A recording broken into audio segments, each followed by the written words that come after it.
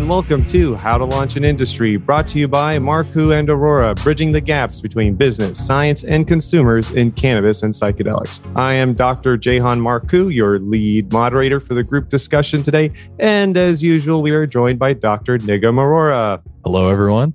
Also joining us is our resident GMP expert, David Valancourt from the GMP Collective. It's great to be here again today, guys. And we are joined by two incredibly smart people. Kim Napoli, the Counsel and Director of Diversity, Equity, and Inclusion for Vicente Sederberg.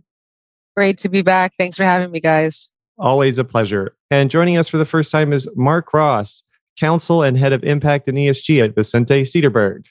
Hey, guys. Thanks so much for having me.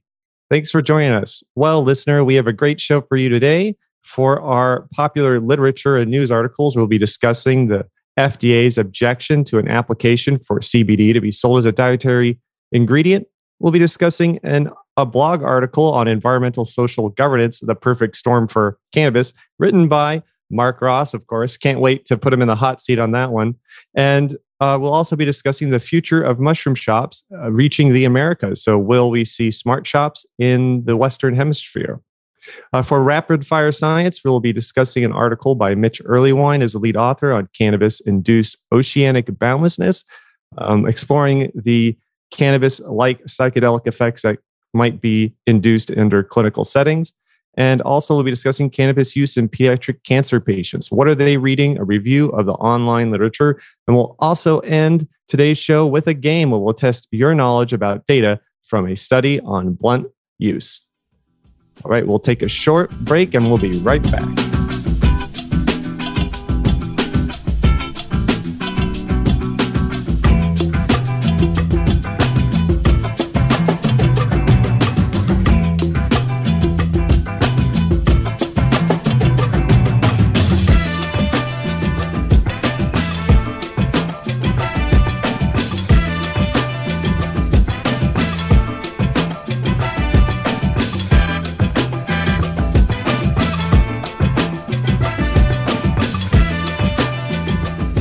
And we're back.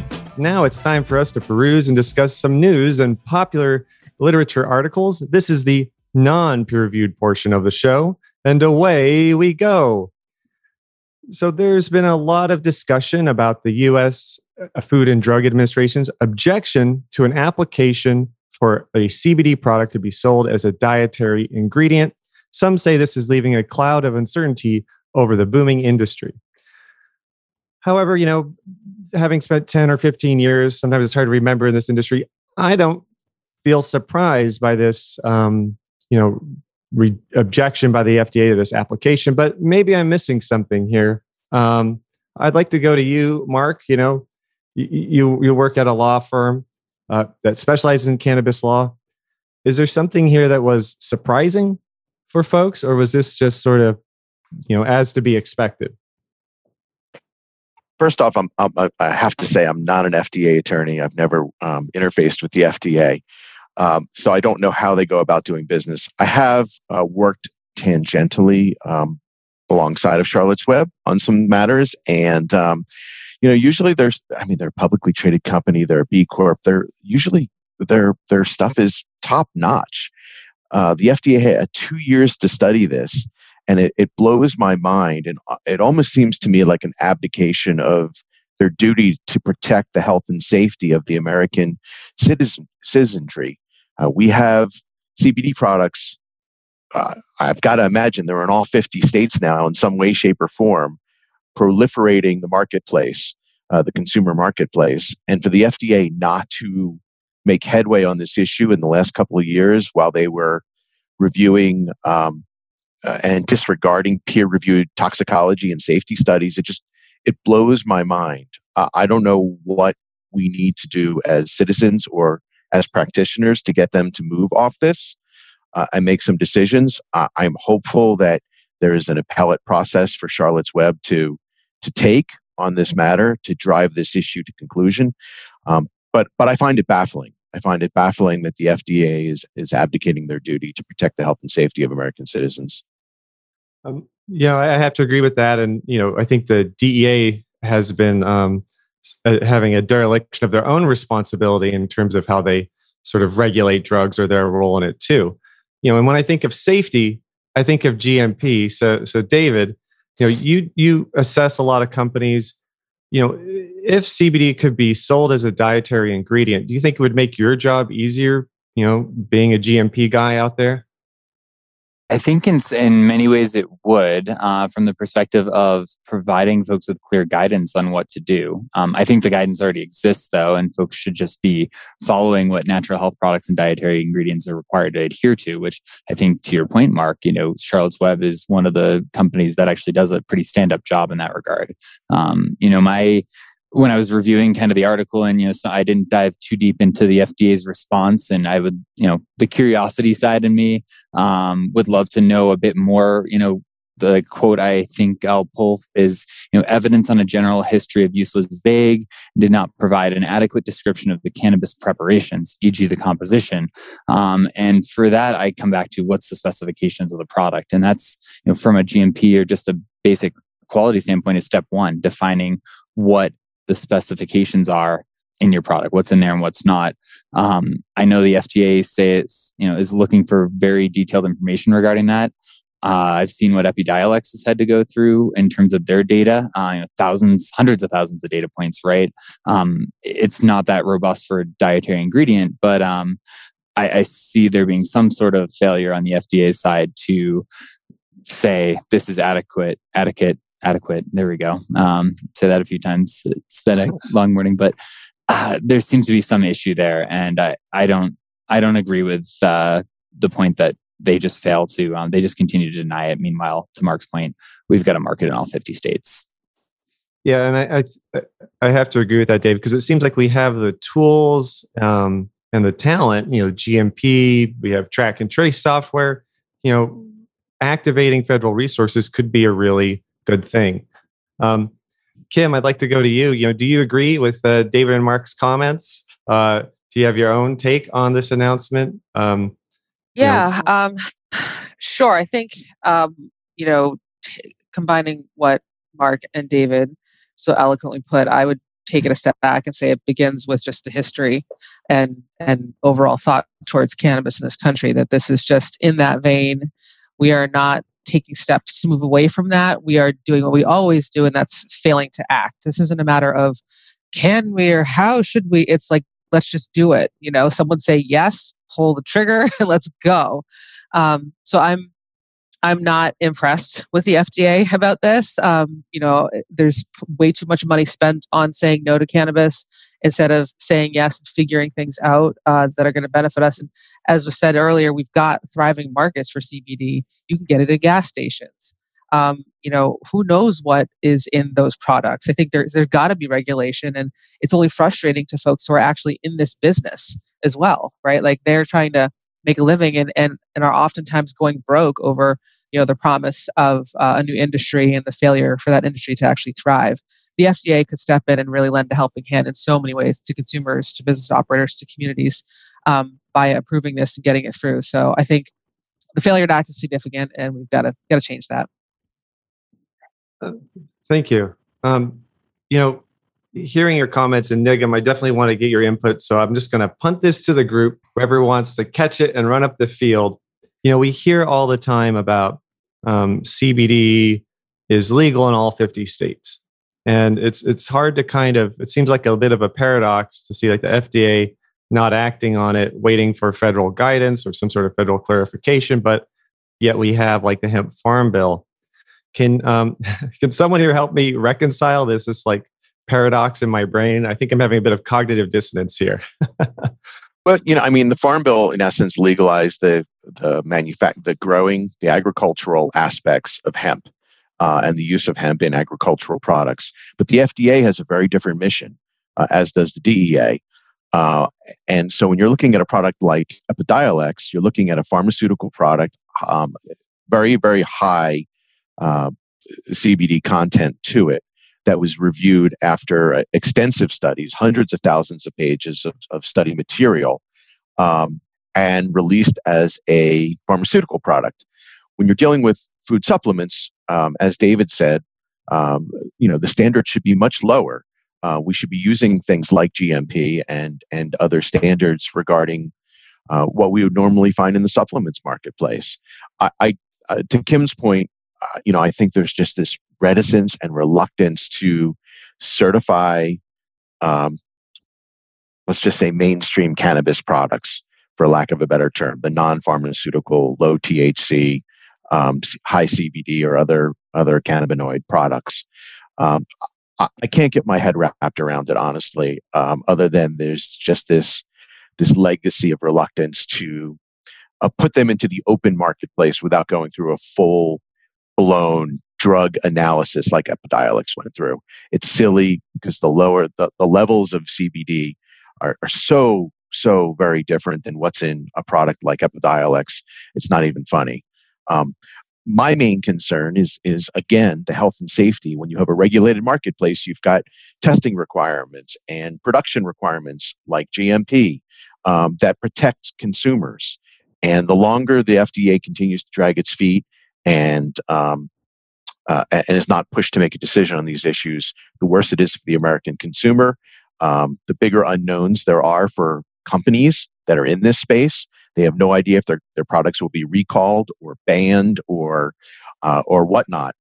And then, of course, the retailers that are selling these products, that are investing in these products, whether it's the gas station or CVS or Walgreens, that I've noticed having topicals, mainly CBD topicals. But my supermarket, Sprouts, has CBD teas and sodas and other edible products that are clearly unregulated by the FDA at this point. What kind of risk are they taking from a legal standpoint in selling those products, or even from a business standpoint that they may be recalled? So, I mean, that's kind of a potpourri of thoughts. Answer to your question. It's a very potent potpourri. Thank you. Nigam, I want to go to you just to round out this article. Is there a question you would want to ask the FDA? I mean, the FDA is the gold standard in for most of the world for product safety. And, for every one person who loves the FDA, I feel like there's 10 who has something negative to say about it. But, I just want to get your input here because, you've worked in the formulation space. You've worked with the American Chemical Society. What do you hope will happen in the future with this? Well, certainly I agree with the comments that Dave and Mark were making that, what do I want for the future? I want people to be able to consume and trust the products they're consuming. This reminds me of a comment Dave made on a recent episode where he said, you're an average consumer and you go to a store and you assume because it's on the shelf at the store that somebody at the state or at the Fed or at some regulatory body understood what is that thing on the shelf and said, okay, that's safe for a consumer. But this is one of those cases where it's simply not true. And it's actually kind of interesting. We're going to talk a little bit about smart shops and these kind of gray areas of what you can purchase in other countries related to substances. And it's just kind of weird how the FDA is kind of dodging this. I always tend to think, and I've done this on the show before, I tend to think of what's happening that we're not seeing. So there's like obvious things that are happening that, like, for example, these applications for new dietary ingredient by reputable companies who have shown a lot of evidence of their reputability are being denied and just kind of pushed to the side. And then we're reading news articles about it. But what is happening that's not in the news? What's happening behind closed doors at the FDA or in Congress, or I don't know, with who's making money from farming hemp or from selling products at the gas station, and what influence do they have? I don't know. I'm just kind of sharing some thoughts, but I see Kim nodding a little bit as I'm saying that. Yeah, I totally agree. I mean, it's very odd because, obviously having been affiliated with a company that has sold CBD products since 2012 or so, there's been a fair share of like, now you're shut down. Now you can't process your credit cards. Now, issues that have cropped up for that. But then at the same time, you'll see it being sold on Amazon online. And that's totally fine, right? Like Amazon isn't getting shut down. So it's definitely a question of who, who and why, what's going on behind the scenes that allows that to take place for some, but not for others, and why the disparity, why not, when it is clearly everywhere, why the red tape for others, not for all. The only other thing I'll add is, again, I don't do FDA work, so I don't know what's going on behind the scenes, is there has been a proliferation of claims by some unscrupulous CBD companies or other minor cannabinoid companies that have not been proven. And maybe the FDA is concerned that if they authorize CBD as an herbal supplement, they don't have the resources to go after all those companies. I think it's silly. I think they're not abdicating their responsibility to go after those false claims or unproven claims, but maybe it's a resource issue as well. I don't know. Yeah, I agree with that. And I was trying to remember a quote from an author who wrote a book about the FDA, and it was something like, "It's not the conversations that happen, due to money, influence, or politics. It's the conversations that don't happen for those same reasons." And that's where I think we get a little nervous. Is like, we want to engage with this organization, and you can schedule a listening session with the FDA. Maybe that's what we should do. Is make them listen to our podcast for an hour. Just schedule a listening session, and air some of our questions to them.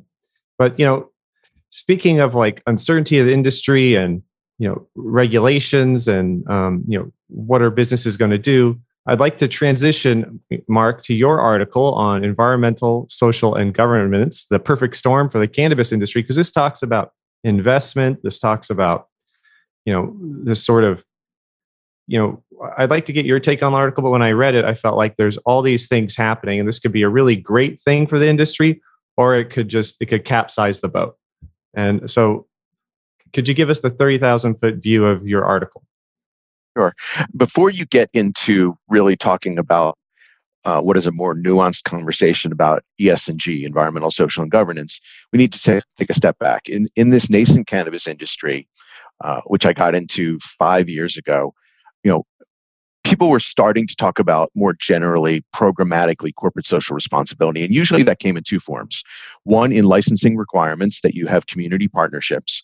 And so companies were doing shotgun weddings where they were just giving out money, handing out the Benjamin, saying, "Okay, we've got community partnerships, here's some money," without any real thought to the strategy to that. Or you had very high-minded founders that cared about particular issues and wanted to use their cannabis business as a vehicle to also engage in philanthropy. Very well-intentioned leaders, but again, without strategy. So that's where we were 5 years ago. Skip ahead now, where we have this growing interest across all industries around ESG, and that's it's programmatic for sure, but it's also measuring outcomes, and it's very analytical in the process. And the reason why it's analytical is because you've got this storm of investors looking for metric information around environmental sustainability, around social impact, especially in light of the unrest that occurred last summer because of the George Floyd killing, across all industries, not just the cannabis industry, but it's certainly more pronounced in the cannabis industry given the history of the cannabis industry. And then you also have governmental entities across the world starting to require publicly traded companies to disclose environmental, social, and governance metrics and policies to their shareholders and to their stakeholders. So that way investors have a much better idea as to the risks and opportunities of their investments. So whether it's exposure to climate change or lack of diversity in one's board, or lack of concepts and principles and governance policies around child labor or slavery or conflict minerals. So in the cannabis industry, though, we're still stuck for the most part, in this age of creating programs around sustainability in a silo, or creating diversity, equity, and inclusion programs, or some of the larger companies have very robust and targeted social impact programs. But for the most part, the industry isn't there yet. My premise and my conclusion is that there is this perfect storm coming right now where investors are demanding this information and some are sitting on the sidelines waiting for this information. We've got a mostly millennial workforce and a mostly millennial customer base, as has been shown by the latest polling, that are demanding that companies do better around sustainability and social impact. They want to work for companies that are engaged in these activities. They want to support companies in terms of their consumer purchases that engage in these activities. And then you have got governmental regulation starting in Europe right now around ESG metrics. And already the SEC is having hearings about requiring it sometime in the next 6 to 18 months that publicly traded companies in the United States are going to have to report on this information as well. But the cannabis industry, as I say in my article, they're in the eye of a hurricane right now with not so much as even an umbrella right now. That's a great point. And one of the things that I've always struggled with is in some states, the over-regulation. It seems like the over-packaging of materials seems, wasteful. There's got to be a better solution.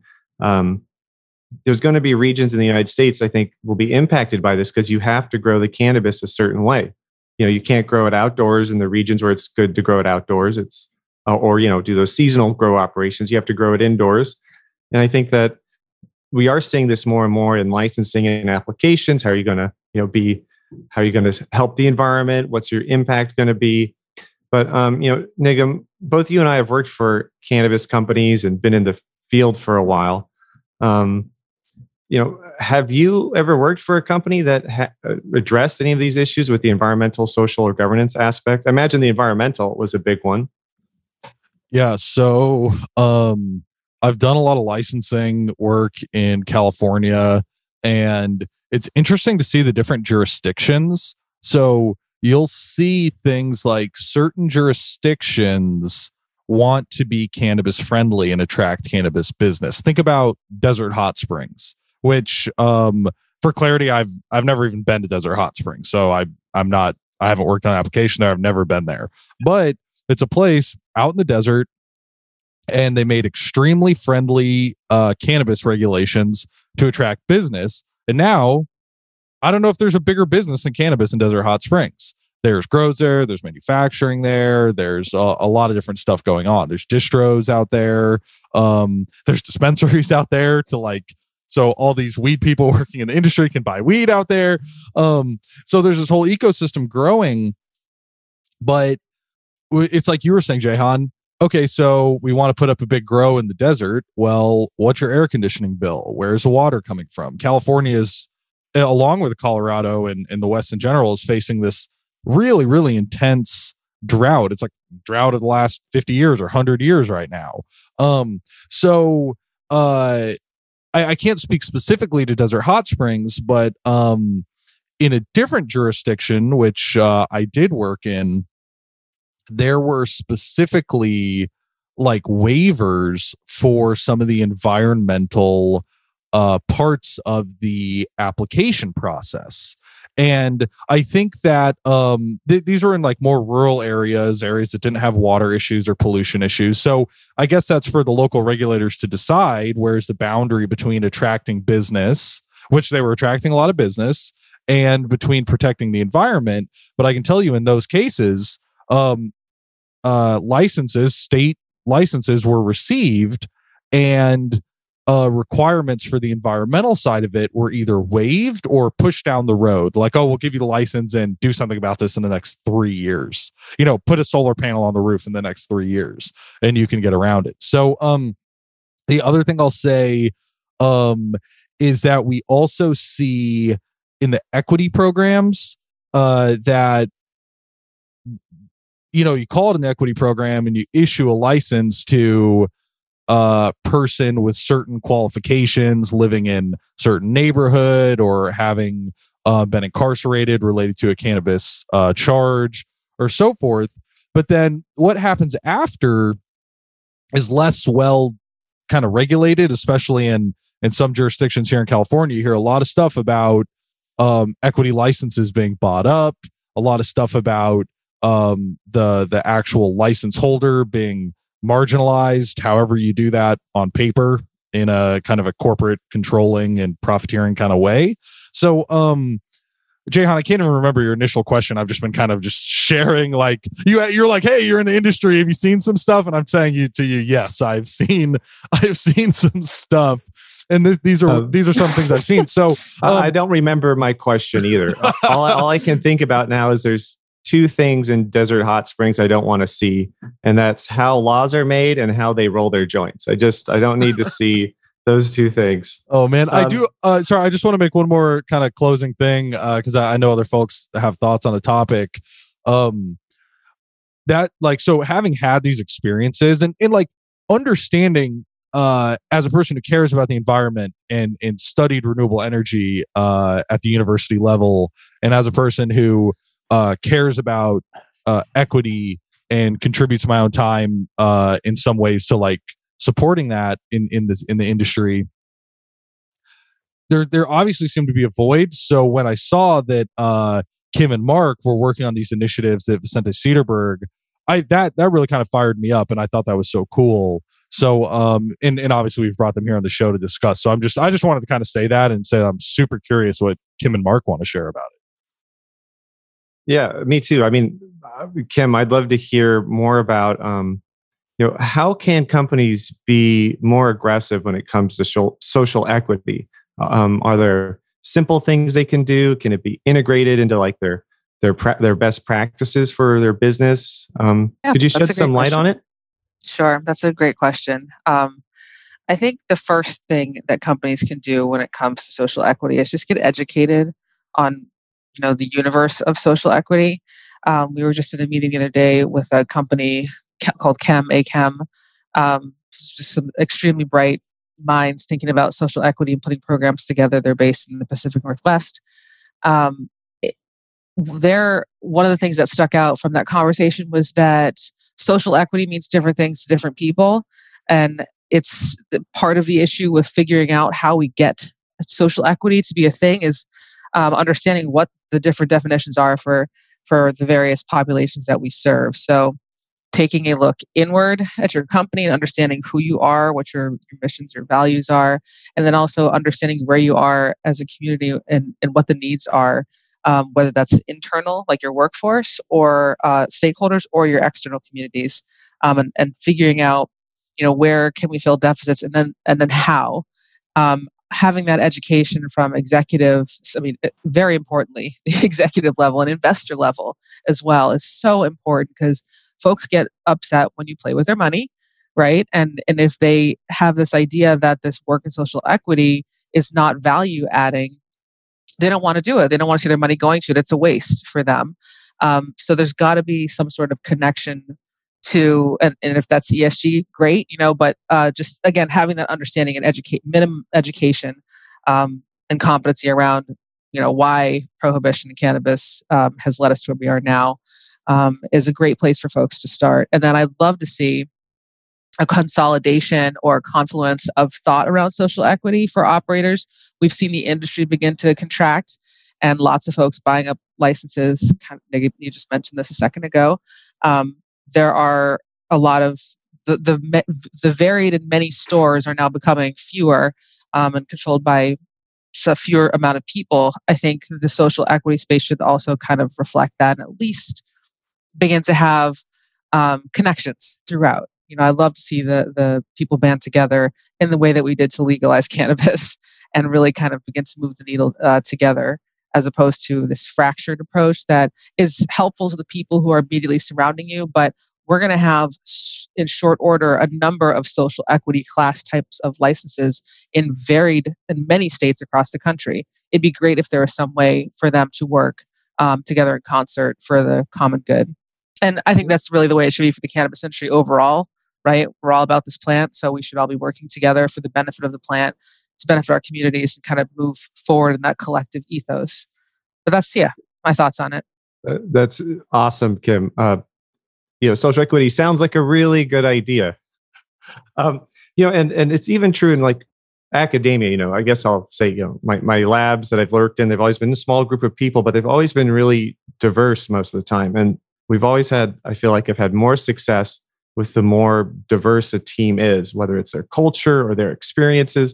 And so I feel like that'd be really good for the survival and the ability of the cannabis industry to adapt to new challenges, is having as many diverse partnerships as possible, whether it's people from different cultural backgrounds or different types of businesses, universities, community centers. Just, I think, like you said, it's like a network. But Mark, I want to give you a chance to jump in here. This is your article, after all. Did you have any follow-up points? I do. With regard to social equity, and maybe it was implied in what Kim said, I mean, there is a moral imperative here with regard to social equity and social impact for this industry, given the history of this industry and the history of the criminalization of cannabis. And I think that needs to be the common thread that runs through any kind of federal legalization, any kind of state legalization, any kind of social equity program, that there is not just a business imperative, but a moral imperative.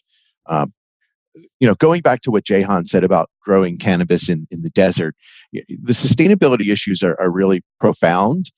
They often take a backseat to the social issues in this industry, although we're starting to see more and more reports about the impact of having cultivations in these, say, climate-challenged areas of the country where we ordinarily would not be growing cannabis inside a warehouse in, say, Vermont or upstate New York or even in Colorado. There are a few things there are three things that raises for me. One, it's led to a tremendous amount of R&D, research and development, around things like carbon capture or LED lighting. And I think the cannabis industry is driving a lot of that development in R&D to create more efficient operations, because there is such a dark mark on the industry around the energy usage. I think it's 10% of the energy usage now in Colorado can be attributed to the legal cannabis industry, and that's not even taking into account the illicit the other industry. 90% is Bitcoin farming, right? Or mining. A lot of it is crypto, I think. Obviously, that's still hard to define. But we know from energy bills for regulated cannabis companies how much energy they are using. But it's leading to all this R&D, everything from, like I said, carbon capture to water efficiency. Which leads to the second point. Absolutely. Just to jump in there for a second, I visited an operation about a year ago, and they were doing experiments in their cultivation rooms with different types of lights, including different spectrums of LED lights. And I was just like, it was so cool to see them reading the literature and applying this like novel ideas. Like, can we do this with less heat? Can we do this with less energy?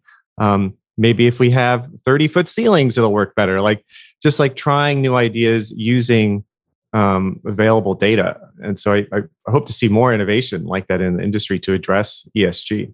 Yeah, I geek out on all of that, Jehan. For the last 5 years, I've sat on the City of Denver's Cannabis Sustainability Work Group, and we're constantly looking at new developments in the field here in Colorado around R&D. The second is, though, as we start to look to federal legalization, I imagine that a lot of these issues will settle itself out. It won't make financial sense to be, for the most part, growing cannabis at scale in warehouses. It just, in Maine. or wherever, or in the desert of Arizona or Nevada. It won't make sense from a financial standpoint. We don't do that with tomatoes or bananas or any other kind of agricultural product. So I feel like legalization is going to settle a lot of those issues around sustainability. Kim, you go ahead, please. I just want to jump in real quick and say, so part of the reason why we don't grow those outside in Maine and Massachusetts is because we only have one growing season here. And it's just not amenable to growing produce. We do use greenhouses, and lots of them. My extended family has a farm in Acton, Massachusetts, and there's a pretty big greenhouse for things like that. But they do have outdoor crops. The benefit that they have over cannabis farmers is that they can use pesticides, and we can't. There's a very specific allowance for what you can and can't use. Anything essentially with an EPA number, anything that's listed with the EPA, you can't use. So it's kind of like, good luck, go figure it out. outdoor, I mean, it's crazy, and then the other issue is like the more and more we see, this is a little bit off topic, but I definitely want to mention it. The more outdoor crops we see, the more cross pollination we're going to see, which is going to torch people's crops as well. So there are some issues that we have specifically in the north. It's very humid here. It's very impossible to grow cannabis without having some sort of powdery mildew or something. If you're going outdoors right now in Massachusetts, you're going to have powdery mildew. Just it's guaranteed. It's been humid all summer long. Like there's just no avoiding it. So there have to be some advancements in terms of what we can do to remediate pests in crops, IPM, and also with powdery mildew before we can really begin to consider outdoor cultivation as a viable option for at least the more humid states with differing weather patterns. Southern states maybe not so much, but I will add that I hope if and when we do get to that point within federal legalization, we have people at the table who know what they're talking about. It's high time that we stop regulating cannabis or allowing cannabis to be regulated by people who don't know about cannabis. There are smarter people, there are better people. I'm not saying that we can't have experts from other industries, but there've got to be some people who know about IPM and the like. Yeah, absolutely. And speaking of people who know things about IPM and what it takes to, regulate and standardize things, Dave, you've been quiet, but I want to get that sweet standard perspective, the ASTM GMP perspective on this, because it seems like, ASTM has a D37 cannabis committee, and there's all these different committees on training, on cultivation, on all these different things. Do they have one on environmental impacts yet? Are those standards incorporated? It's funny you say that. So I've got a few thoughts, and I want to make sure Mark still gets to educate us on the third point there. But so one thing I want to say, as we tie it back, so I studied Arctic climate change. That's what I went to school for, undergrad and graduate. So I was super excited to see this topic of ESG. I almost wish we just had the whole podcast to talk about it, right? I mean, there's so many issues there, and the data is clear from a climate change perspective. But that said, tying into basically good manufacturing practices and quality systems, there's a few things that really kind of stood out that I think Mark and Kim both covered, right, in terms of keywords, strategy, measuring outcomes, and then kind of indirectly it was stated like senior management commitment and leadership and executive commitment. Strategy, whether it's ESG, social equity, or just how to operate and build a business, how to construct a facility. There's a lack of strategy in this industry. We have not seen that. There's not, and that's a key fundamental item in terms of just planning. Fail to plan to fail. And that's super important. And measuring outcomes, that's another thing that the industry is, as I think we mature, we'll get there. But, forget ESG for a second. What are we doing to just measure ongoing day-to-day operations? And, businesses don't know where their gaps are, where their risks, and where their weak points are. So when you look at Colorado and 15% of final products still fail final product testing for microbials, what are folks? Is that just all right? No big deal. Yeah, it sucks, right? It just keeps happening. Or are we aware of what's contributing to that? Do we have any data to be able to correct that? Whether it's facility design, humidity, moisture control, IPM practices, we've got all sorts of pesticide limitations, and that's a whole nother can of worms that, Kim alluded to. But without measuring outcomes, we're just, I don't know, we should try that. And, that doesn't fly for best business practices. Sure as heck won't fly for ESG. And when investors and board members want actually quantifiable outcomes, not just opinions of what I think we're doing and why it's okay. And that all ties back to senior management leadership commitment, which in quality systems, look at the global standard, ISO 9001. It's been around for 30 plus years. As it's revised every 3 to 5, 7 years, there's an increased focus on senior management commitment. And without that, I don't care who you can put the best person in the room to lead these efforts, but if there's not commitment from the top, it falls, right? It falls on deaf ears. And that's back to strategy. So, I think those are all really important points that we need more of. And related to ASTM, we actually just this fall launched a sustainability subcommittee. So that was actually recently approved, and we'll be there to develop consensus standards around sustainability metrics and everything related to sustainability, which I think can, dive into so many areas. So really excited to see the great work at ASTM's D37 Committee on Cannabis kind of paving that way.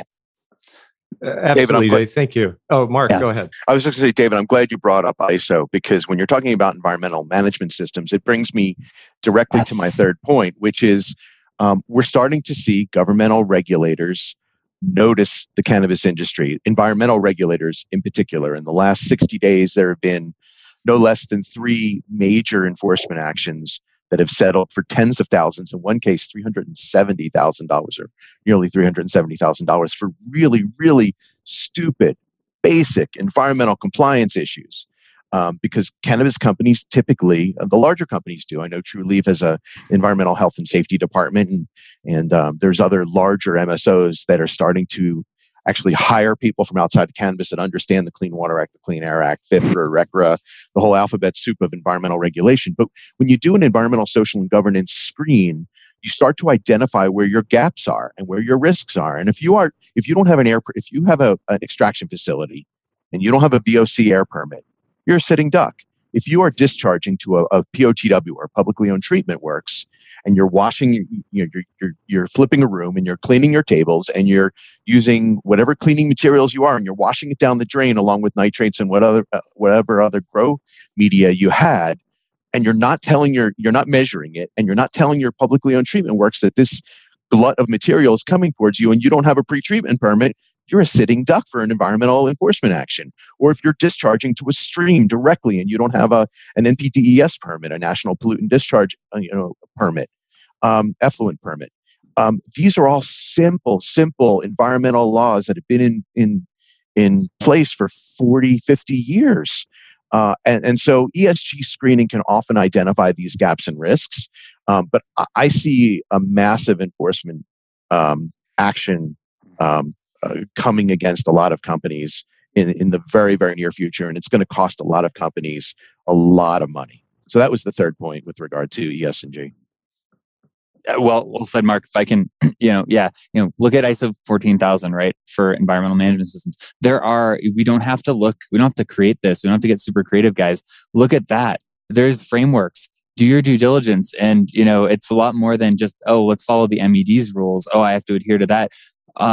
You're a business. You're operating a business, right? And all those other rules apply to you. OSHA, EPA, NP, circle it, all the alphabet soup, right? And back to, strategy. If folks aren't planning as a business operator, if you don't come in with the right tools and hire the right team, you're a sitting duck, and it's not an if, but a when. And OSHA, what's their fines? $50,000 a day per infraction. We haven't seen anything. We've only hit the tip of the iceberg with like operational inspections and fines for like electrical and training records and documentation. That is, I think that's even more important, to have systems in place. And, just to sort of grow in a different direction. And speaking of environmental, mushrooms, they don't take a lot of light to grow. They're easy on the environment. And, I wonder if we're going to learn some lessons from cannabis that we can apply to mushrooms, because reported in Forbes, our third article for this section, is a take on the psychedelic mushroom shops reaching the Americas. So the Western Hemisphere is going to get its first like brick and mortar psychedelic and functional mushroom store, similar to Amsterdam's smart shops. And if you have some free time, throw that into a search browser. It's pretty amazing. But, will people soon be able to purchase or access magic mushrooms? Is our smart shops, as they're called in the Netherlands or Amsterdam, a smart move for the West? Nigam, I'd like to go to you. We talk a lot about psychedelics on Clubhouse and on this podcast. And, our colleague, Dr. Del Potter, he's been kind of, put his fist on the table saying psychedelics are not going to be available the same way that cannabis products are. But this article makes me feel that it's expanding into a more sort of easy access to these products. Yeah, so the article was definitely interesting. It focuses on two things, both of which are, Jehan, as you were saying, where can an average consumer go and buy psychedelic mushrooms or the compounds from psychedelic mushrooms? Like you think about, you can go to the corner store and buy alcohol, or you can go to the dispensary and buy cannabis, right? So, one area is in Jamaica, and it focuses on this company, Silo Wellness, I believe, which is, they're putting a lot of their marbles in the Jamaica basket because they're saying that's the only place in the Western Hemisphere that you can, or that a consumer can purchase and utilize psilocybin-containing mushrooms freely without, concern for law enforcement or whatever. So, I suppose there's some merit to that. There's always a cutting edge. So, is the cutting edge of consumer accessibility to psilocybin mushrooms is Jamaica in the year 2021? Okay, so that's a thing that's happening. The other thing that you had mentioned is the smart shop. So there's a different dynamic in Europe, in places like the Netherlands and some other countries, where they have these shops are called smart shops, and they're kind of known for being a place where gray area things are sold. We reviewed on a previous episode some 2C psychedelic drugs that were basically unscheduled. We see this all the time, right? With the spice and synthetic cannabinoids from 10 years ago, and then 10 years before that, you were seeing these modifications to basically MDMA to make these other type of party drugs in this 2C class. And I'm simplifying this from a chemical perspective, but you saw these drugs which you make a minor tweak, and it goes from being something that's on a Schedule 1 or Schedule 2, it's illegal, to being unscheduled. And then now it's sold in these gray areas in these smart shops. So anyways, one thing to clarify is in the smart shops, they're not actually allowed, I suppose, to sell mushrooms, dried mushrooms, but they do sell in some of them what are known as truffles, which is basically a chocolate which has been infused with psilocybin. So so you pay $50 for a piece of chocolate. It comes with free mushrooms. Is that how it works? Yeah. I don't know if it's quite like the DC cannabis law where you buy a T-shirt and you get some weed, but I don't know if it's quite that bad. But it's definitely a gray area. But they are, these smart shops have been around for a long time, and they're kind of allowed to operate. So, anyways, I think what this really goes to, and I'm really curious to get Mark's opinion, because we actually brought this article on the show following a conversation that Mark and I had previously about what is kind of the acceptable, or I don't know if acceptable is the right word because we all have our own acceptability, but basically, what is the future outlook? The conversation Mark and I had was, are there going to be psilocybin dispensaries? Are you going to be able to just go buy mushrooms like you can just go to the cannabis dispensary and just buy mushrooms for consumer recreational use? And this article is showing that it's already happening. It's been happening in Europe in these smart shops for some time.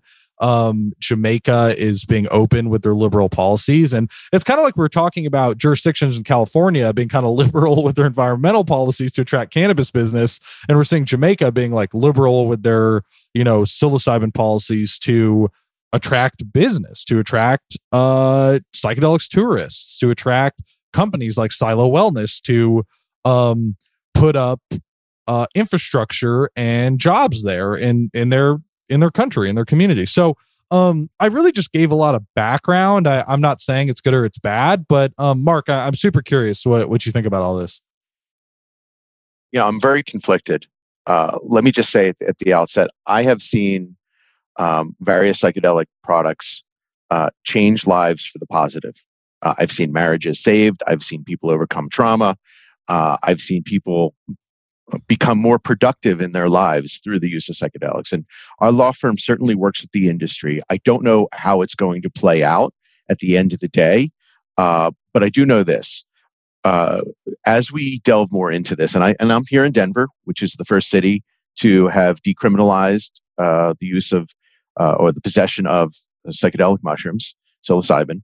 And I know that there are health and safety issues out there that a regulated market could help. whether that's testing, removal of impurities, clean rooms, using, for example, GMP to produce these products. And that will all benefit an industry, as well as the people that would find benefit from psychedelics. That said, I have also seen lives permanently damaged by the use of psychedelics. In particular, one very traumatic schizophrenic episode where the person, and this happened back in 1997, and that person is still living now with their parents and is a permanent schizophrenic from trying psychedelics for the first time. So it can have incredibly damaging effects. I'm a firm believer that psychedelics belong in the it belongs in the toolbox of medical professionals that work with patients to utilize these products in a very positive way. If I had my dithers, they would be utilized under doctor supervision and only under doctor supervision. They would not be available in dispensaries. I don't know that my view is going to win out the day. I'm a 53-year-old man that's seen a lot in 53 years in this way.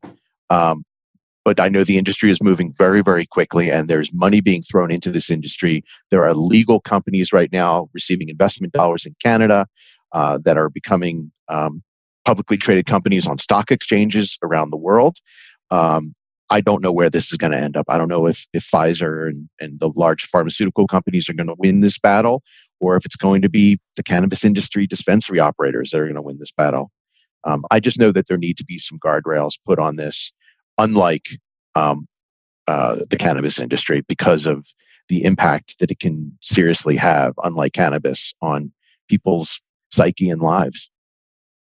Yeah, absolutely. And we have to remember our brains are capable of amazing things. They have a lot of plasticity. They can adapt. They can heal. They can get damaged. And when we start messing around with the beehive, we want to be sure that we're setting ourselves up for success. And and regarding clinical supervision, I think that's a great idea for the vast majority of people. But I'm conflicted too, because I feel like there should be a grandfathering in of ancestral ceremonial use somehow. But there needs to be guardrails, and not just like 50 pages of warnings on every truffle chocolate you buy, because nobody's going to read that. But we have to really think about, how do we have an adult conversation about educating people about this and proper use? Because some people may not be able to go to a clinical office to use it. So there's been some discussion of apps and teleconferencing for people who are taking psychedelics. It's a very interesting world right now. Kim, I'd love to get your thoughts on psychedelics. This is something that's typically, there's like something like 200 species of psychedelic plants out there and fungi. It's typically from, South America. And, it seems like a lot of white people love psychedelics. And I'm just wondering if, how do we learn from cannabis and balance out, sort of moral responsibility, social equity in the psychedelic space? Well, I think, as you mentioned, different uses of psychedelics, and I think that's an important piece of this, that there are ceremonial uses. There are also, like ibogaines, being used in treatment and therapy for addiction, and that's something that's increasing in popularity and prevalence now. Something that was definitely like, are you kidding me, 10, 15 years ago, but is now you pay people to do this. And I know folks who have. But if we're talking about local communities, I kind of wonder what the rates of usage are like across different demographics. What does that look like? Does a person of color using cannabis get the same treatment if they're caught illegally with it? I'm not cannabis, but psychedelics. If they're caught with it illegally as a person who is not BIPOC, are there the same disparities and over enforcement we see with cannabis? Does that apply to the psychedelic community? So I would love to. I haven't seen that data. I have an idea. If I had to guess, I might think that it's more prevalent usages among white males and drops off as you go around. But that's something I think we need more data on to see how it'll play out in terms of legalizing it and what that looks like. Is there a social equity program for for psychedelics when it comes into play. Certainly, education is going to be key here, whether it's for the communities, operators that are selling it, regulatory bodies, or the communities of people who are using it. I think just understanding what it is, it's so nebulous right now. It's just this thing that people take and they trip, right? At least to a lot of folks, that's what it is. So to have an understanding, and this is what we had to do with cannabis, we had to educate, and that's how we got things to where they are now. There needs to be more shared data, and there needs to be more just discussion and normalizing of this as a resource in general.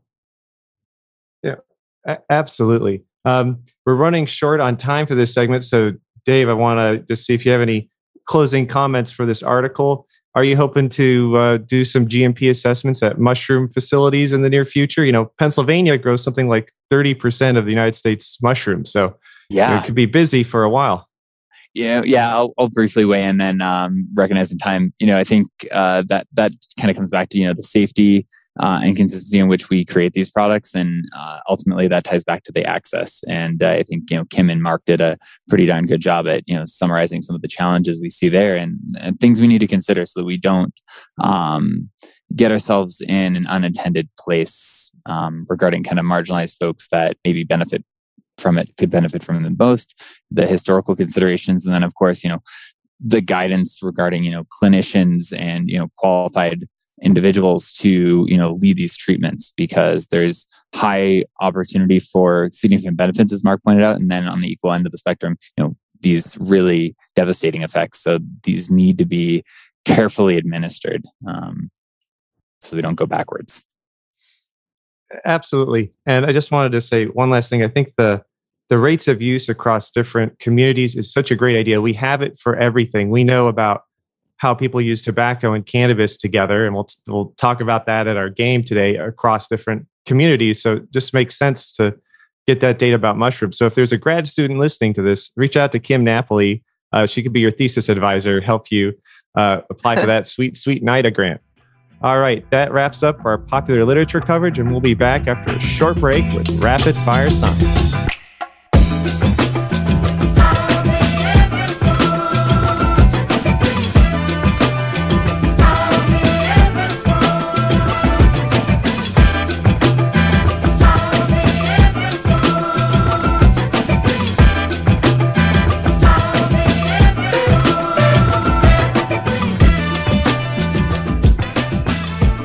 And we're back. Welcome to Rapid Fire Science, where we go around providing commentary and discussion about peer-reviewed scientific articles. Our first article is entitled Cannabis-Induced Oceanic Boundlessness and was published in the Journal of Psychopharmacology. This study explored this mystical-like experience of oceanic boundlessness, which is typically characterized by psychedelics, but the researchers started to explore cannabis-induced oceanic boundlessness. And, if you know your history, the history that's thousands of years old, cannabis was used by ancient religions for these purposes, often combined with other drugs. The compounds on the cannabis plant activate much more than just CB1 and CB2 receptors. The cannabinoid receptors is a whole bunch of targets they have, including serotonin receptors. There's a whole family there. And as if you've been paying attention to this podcast, you know that a lot of psychedelics target serotonin receptors as well. So, Nigam, I'd like to go to you to get your response to this fascinating article. I know you're usually a numbers guy. You look at, how many people were in the study. Do you trust it? Was it just a survey? So, give us the 2 cents on this article. Yeah. So I believe I read it like a couple weeks ago, but I believe it was a survey.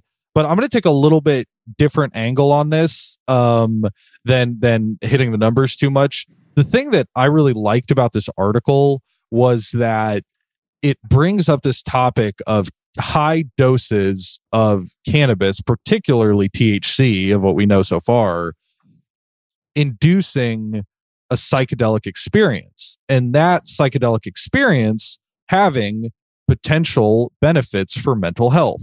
And that's in the exact same vein we talk about psilocybin and LSD and these other psychedelics and the benefits for mental health. So I've been saying this out loud in public for like 3 years now, that to me, cannabis, THC, is a low grade psychedelic, and so yeah, you got to take kind of a lot of it, but you can have really intense and meaningful experiences.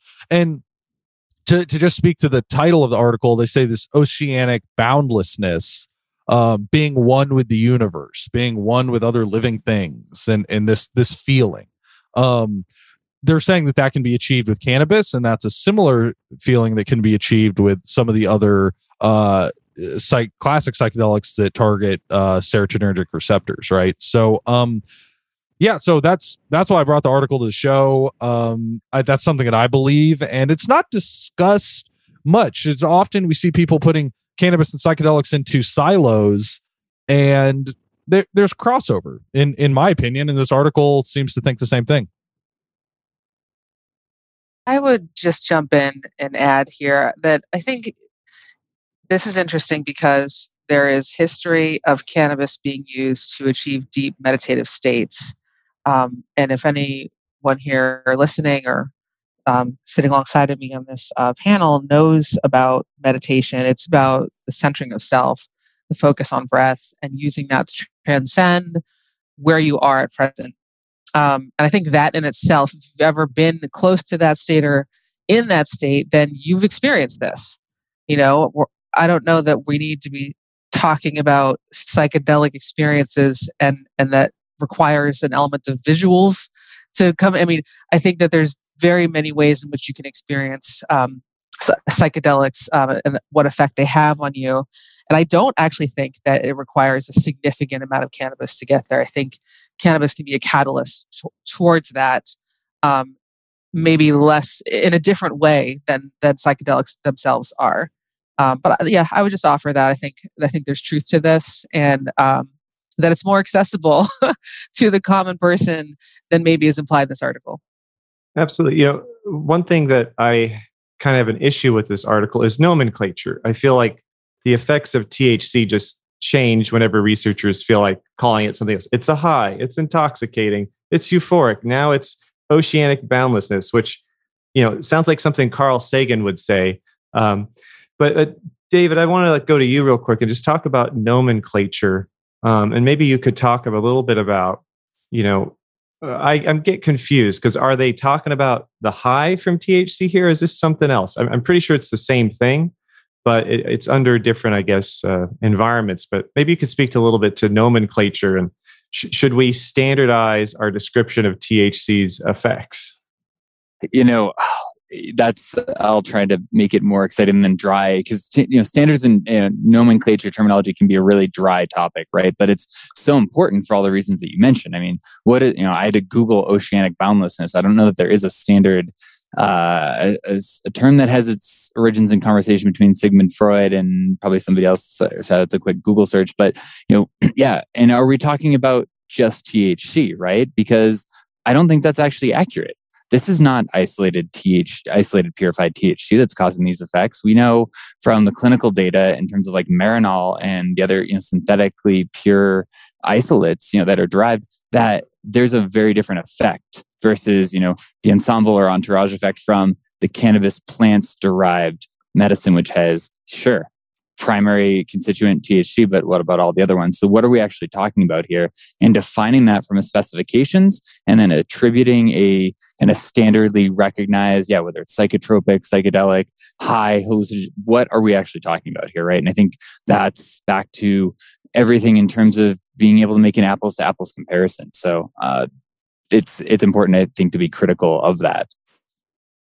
Thank you, David. Mark, there's a question I want to ask you, but you can ignore it. But I'm just going to ask you anyway.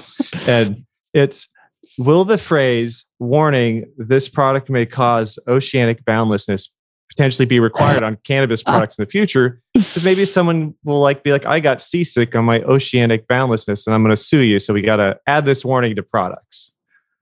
I don't know anything about oceanic boundlessness.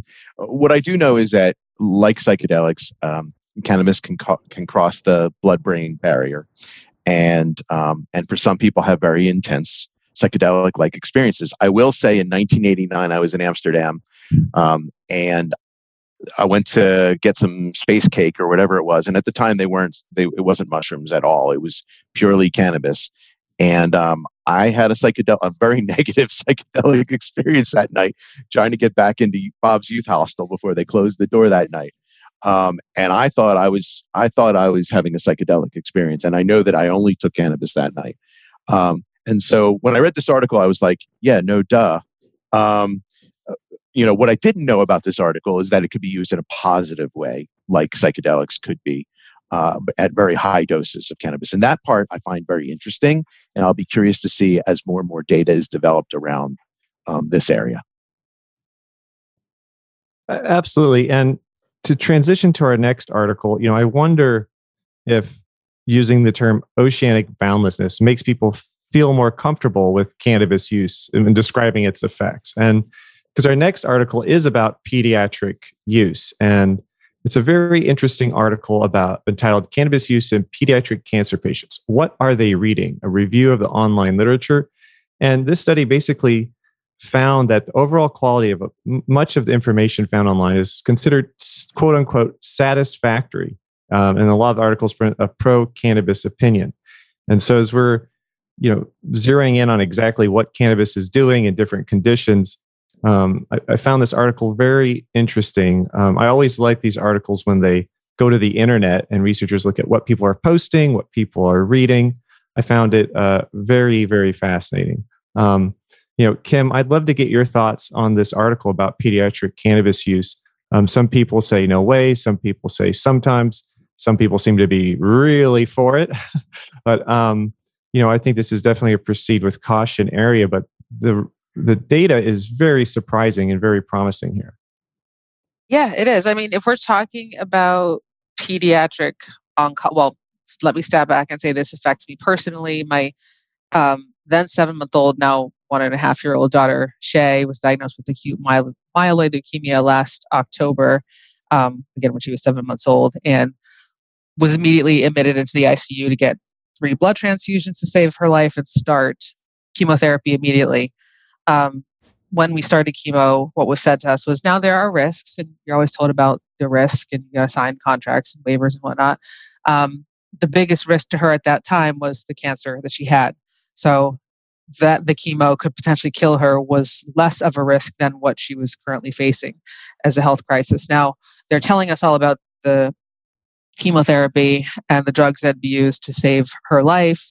And we were asking about cannabis, and they could not tell us about cannabis. They didn't know about cannabis. There had been an expert at the hospital who had left, and the new person who was in charge of that, or who was now most knowledgeable, came to inquire of us about cannabis. So there we are in the ICU talking about cannabis and giving education. And that didn't really feel like the most comfortable position to be in, where I'm standing in there shell shocked from this diagnosis and now having to explain cannabis to the people who I'm expecting to save lives, right?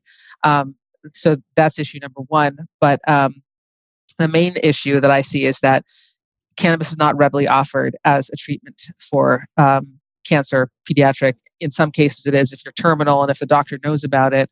But it's not a first-line therapy when it should be. If you're faced with things that you know are toxic, that you know are lethal, why is cannabis not being offered as something that is palliative and can actually be a primary treatment, as is indicated in this article?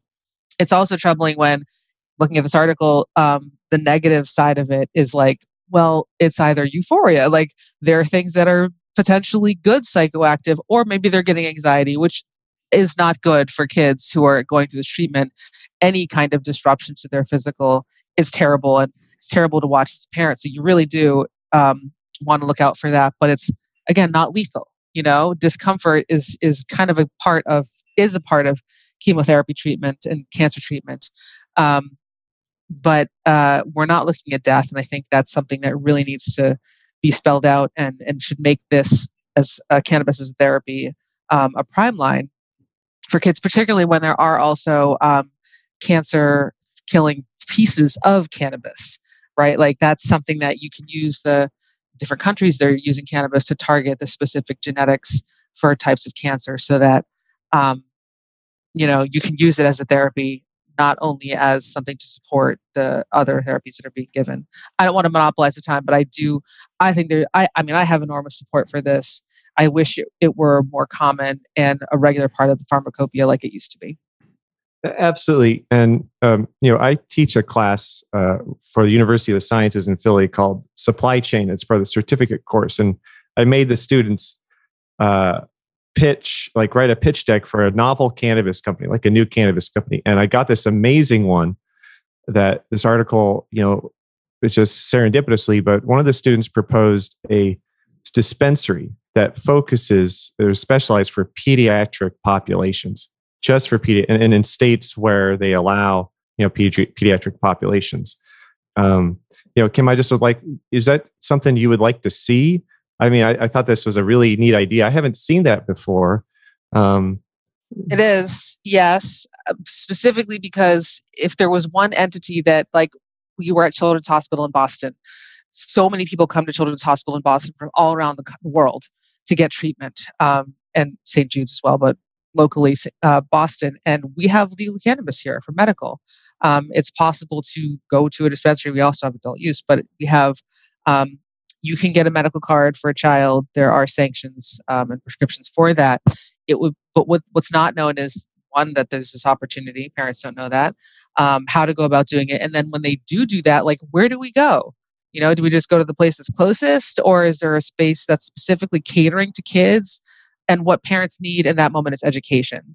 So if there was one center that was dedicated to that, I mean, I think it would make the most sense to have, like, Dana-Farber and Children's Hospital, the Jimmy Fund Clinic match up, and these, or whatever location you happen to be in, Children's Hospital partnering with the regulatory authority for the state for cannabis that governs medical cannabis, and really trying to develop specific guidance for medical providers and for cannabis operators and for the chemotherapy centers, so that there is a consensus of opinion and thought for everyone who's participating in this space. That I would have found the most helpful. And I know that other parents in my position would also. Yeah, absolutely. I love your point about the hospitals. There is a St. Jude's, a very large one, just down the road in Mississippi from the federal government's cannabis grow. It seems like a missed opportunity there to do some studies. It's a driving distance. Yeah. Well, Dave, did you have any comments you'd like to share? I know you're typically a GMP guy.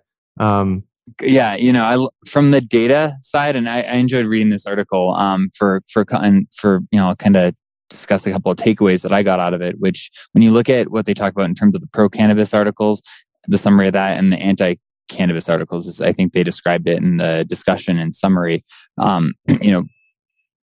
The pro-cannabis side, is more likely to include anecdotal stories of success. That's one thing they called out, and less likely to be backed up by research beyond the author. And I say that with the caveat at the end, where the anti-cannabis articles, were quoted as being of higher quality with extensive knowledge, and that relates back to the historical challenges, right, and the prohibition on research. So, what's NIDA, the National Institute of Drug Abuse, which funds the majority of these grants, allowed to do? They're only able to fund research. Maybe I'm probably getting the exact terms wrong, but if it's focused on from an abuse or a risk standpoint, not from a benefit standpoint. So we're already, the data has been biased, right? And despite that inherent bias, the article still overwhelmingly comes back and says there are a lot of benefits there. And we should be considering this. And those reviews were generally rated, satisfactory, good, or excellent. So we need to, I like to be more solutions oriented than just kind of calling out all the problems that I think we're good at doing right now. But we need to put that caveat in there, recognize that when folks review this article, recognizing how limited we are in the ability to look at great research. And then, that ties back into the medical providers' lack of education that, Kim pointed out so accurately in terms of, that lack of information that they're provided with. I mean, why is Kim, as, a background as an attorney with a child with, diagnosed leukemia, having to educate the physicians on something that has such little risks from harm. It's not, there's no death associated with cannabis. And why is that? I couldn't agree more with Kim's point. So I hope that, we can all take that into context and learn from it and recognize that US Pharmacopoeia is doing work. They have a cannabis expert panel. They published the monograph until 1943, I believe, on cannabis as a medicine for almost 80 years. So this is not hogwash. This is, just needs to be more importantly researched. Yeah, absolutely. And just real quick, for the listener, when I look at pro-con data about cannabis, I don't really think of it as pro-con. When I see studies about side effects or abuse potential risks, that has another name in pharma. That's called safety data. And you always want safety data to know the risks to navigate the product for the best possible outcome. So, I don't always take what people might call con data from the pro-con argument as a bad thing. It's actually very informative to know how safe this is and what the risks are. Kim, please. Yeah, I just wanted to jump back in and kind of put a human face on this, because I think, and I know from past experience when I was not a parent of a cancer child or a momcologist, that I had this idea that you're just talking about curing the disease with cannabis or with chemo, and that chemo sucks and it makes you nauseous. Like, I just do these general things about it. Having been through it and watched it happen, it's just so much worse. Like, it is so much worse than you ever could actually imagine. And it's not just about curing it. Like, that's a nice thing to do. If you can cure your cancer, that's a nice thing to have happen, but there's so many steps you have to take before there, and you truly never know if you'll actually get there.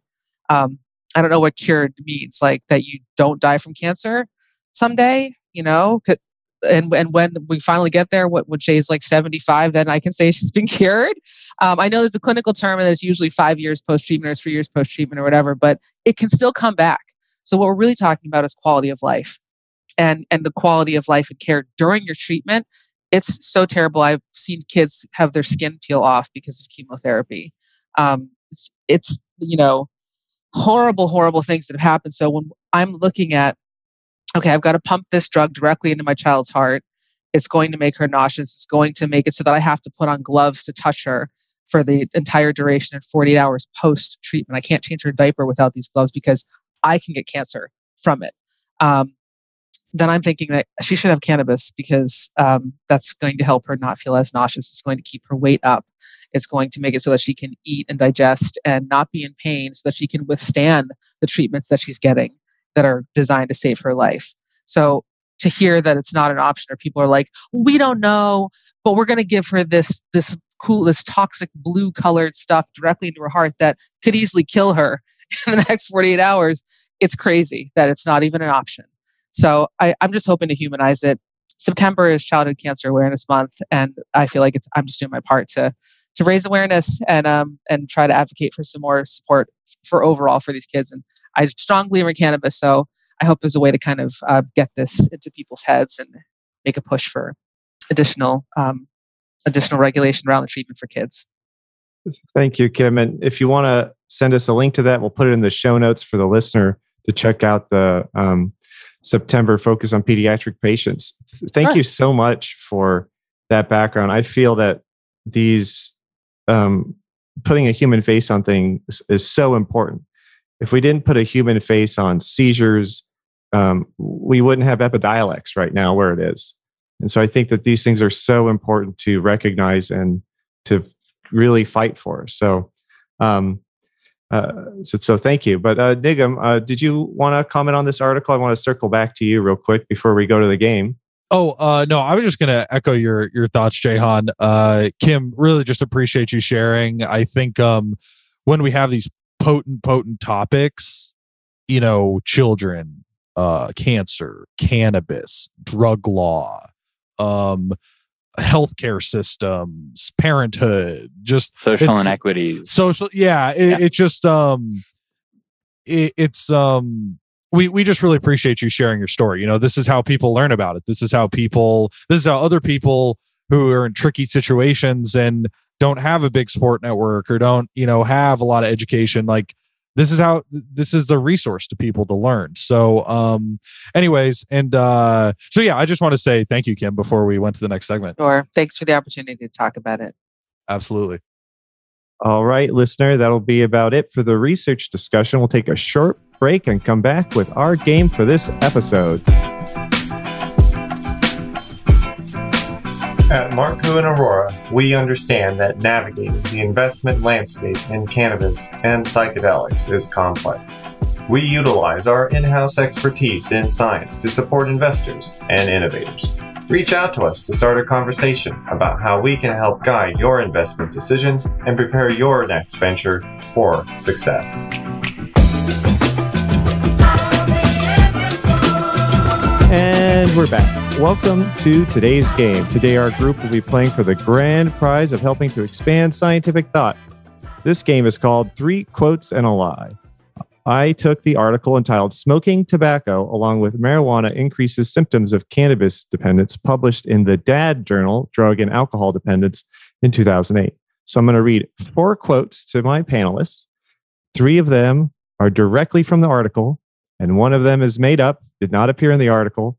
I hope you can figure out which one is not a quote from the article. So the first choice, A, this finding suggests that rather than smoking joints while alone and blunts in groups, the average Harlem South Bronx smoker simply prefers blunts for all occasions.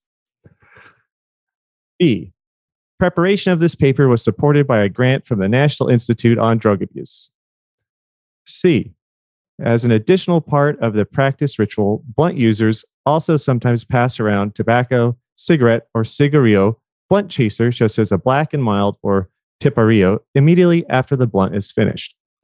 Or is it D, marijuana does not reduce nicotine withdrawal symptoms?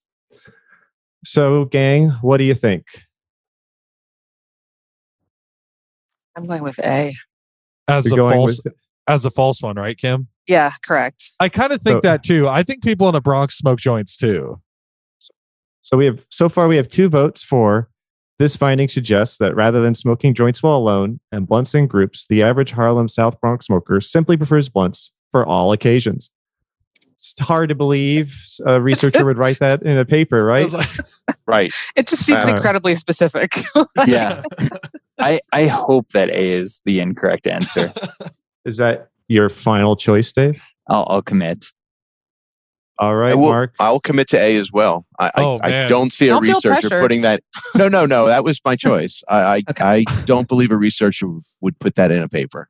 I don't think we've ever had consensus on Wow. 2 truths, 3 truths, and a lie before. But well, whatever. I hope we're not wrong. All right, well, let's go for the big reveal. So let's start with B. Preparation of this paper was supported by a grant from the National Institute on Drug Abuse. If you think that this is a very common thing to find in a drug research paper, well, you're right. It is. It was definitely in the paper. So let's go to C, which was, as an additional part of the practice ritual, blunt users sometimes pass around a tobacco cigarette, blah, blah, blah, blah, blah, immediately after the blunt is finished. So if this one seemed outlandish and a little weird and poorly worded, well, it was actually in the article.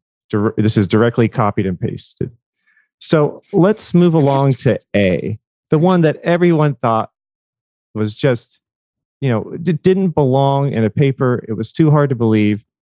And this quote absolutely appeared word for word in the article entitled Smoking Tobacco Along with Marijuana Increases Symptoms of Cannabis Dependence. They absolutely wrote this sentence. This finding suggests that rather than smoking joints while alone and blunts in groups, the average Harlem South Bronx smoker simply prefers blunts for all occasions, which means that D, marijuana does not reduce nicotine withdrawal symptoms, is the false one. They actually said the opposite in their paper. They went on to talk about how cannabis may actually help reduce some of the nicotine withdrawal symptoms, hence why it's used together. They're going to find out that this is they're going to find out that this is wrong when New York opens up its legal stores and all of the pre-rolls are flying off the shelves. I'm pretty sure this was a grad student walking around with a clipboard, walked up to someone smoking a blunt, said, "Hey, do you do this all the time?" They're like, "Yeah." And they're like, "Okay, data." Yeah. All right. Wrong. Well, All right. Well, that's our show. Thanks for clicking, tapping, swiping, or however you are hearing this. We appreciate it. Thank you to our trusty audio engineer for mixing and editing the show. Thank you to our podcast cover artist for crafting the custom artwork for each episode. And thank you to my very smart and talented guests for joining us today.